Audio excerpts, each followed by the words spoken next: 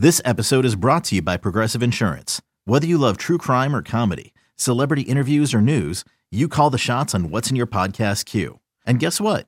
Now you can call them on your auto insurance too with the Name Your Price tool from Progressive. It works just the way it sounds. You tell Progressive how much you want to pay for car insurance, and they'll show you coverage options that fit your budget. Get your quote today at Progressive.com to join the over 28 million drivers who trust Progressive.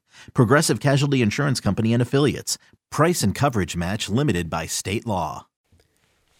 Welcome back. It is Scott. It is Mo. It is Friday, and it is time for the Mailbag edition of Silver and Black Today, the home stretch here on this edition. Couple more messages, and then we're going to send you on your weekend for a tall, cool, frosty adult beverage and whatever else you may be doing on this weekend.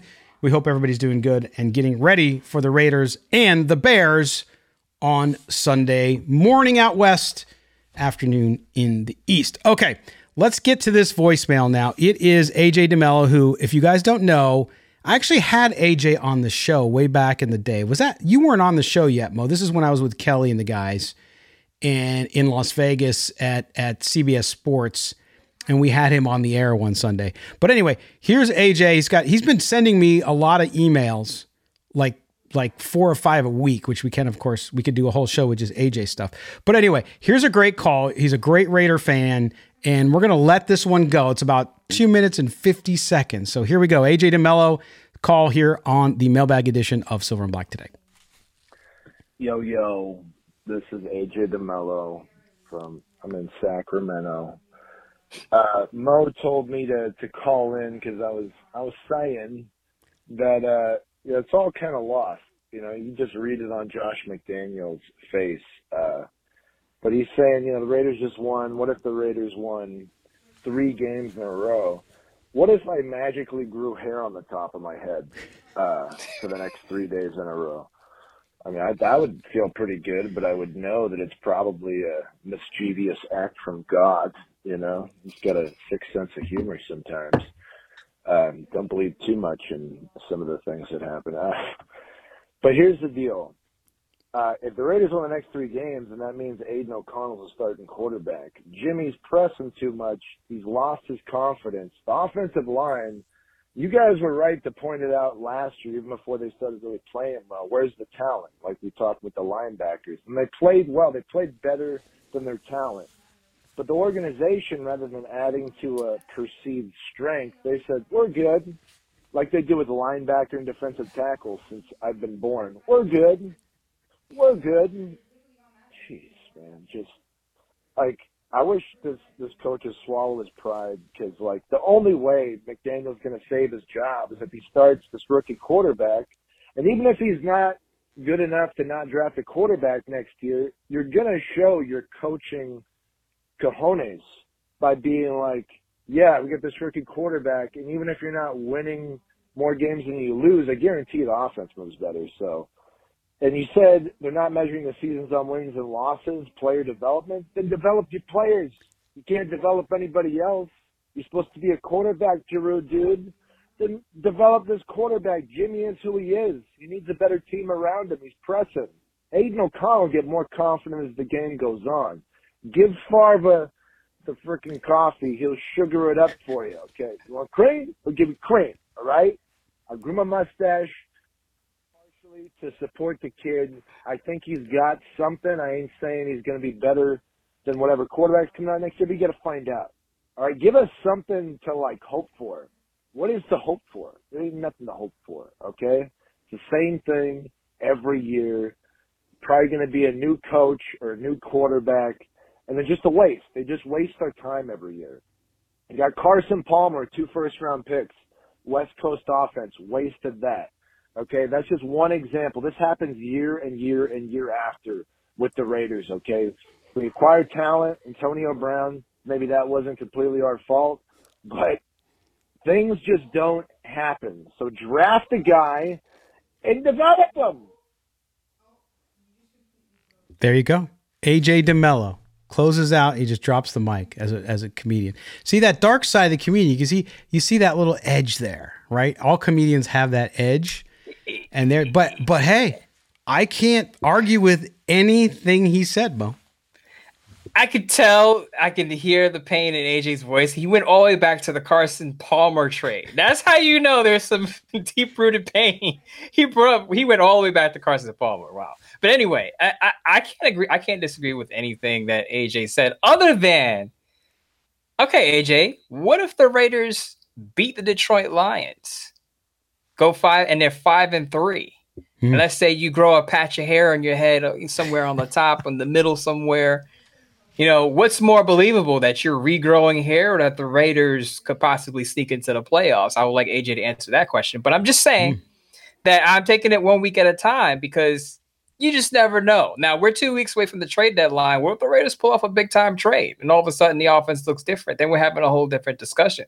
So, hey, why I know, AJ, I get it. You're probably saying it's just setting me up for a big disappointment at the end of the year, and the Raiders are going to fall flat on their face. They're going to be 8-9, and we're going to go through this vicious cycle over and over again. I will say that the Raiders have had some moments where they did make the playoffs and they gave you some hope. Like, how did you feel in 2016 when they made the playoffs? How did you feel in 2021 when they make the playoffs? Did you feel like, okay, maybe we're on the upswing? There's always some hope there, AJ. Keep your head up. There you go. AJ, man, it was an epic call. Thank you again for all your emails too, buddy. We appreciate you very much. And we'll have to get you on the show sometime. And maybe you can jam out some Raider jokes. Maybe we'll give you some stuff to work on, like some of our callers and listeners, and you can do a bit on it. It'd be kind of fun. But anyway, AJ DeMello, thank you so much for the call. All right, before we close out the show, we got one more message. Our buddy Gary, who is pretty much on every show, sent us an email again. Mo, Gary Harkin Reader, he says, no movie references this time. Just watch the show. Here are my thoughts. 1, Patrick Graham knows his players' strengths and weaknesses. Instead of looking for an edge rusher, Raiders should be looking for a guard. I feel badly for Aiden O'Connell. People talking about drafting another quarterback. If McDaniels stays, Aiden O'Connell is the quarterback. He fits the system. I'm tired of repeating this, but McDaniels' system is a post-snap read system. If Jimmy G doesn't have faith in the O-line, then everything falls apart. As an aside, we as Raider fans thought Jimmy G knew McDaniels' system. We were apparently wrong. There you go. That is Gary Harkin Reader as well. He says, P.S. a fire needs to be lit under the offense. It's up to Mark Davis to channel his father. There you go from Gary. His point about Jimmy G, you made this last week. You said this point last week exactly. You said he doesn't have confidence in the offensive line, and that's why he looks so nervous back there. He looks a bit skittish. A lot of people, were critical of the previous quarterback for some of the same behaviors we're seeing out of Jimmy G right now, which is interesting. But it's clear that he's, to me, at least from my untrained eye or semi-trained eye, he's not comfortable back there. And it's affecting his game. But the other part of it is that it's affecting his decision-making. Because like I said, there are times where he's not seeing the hook defender.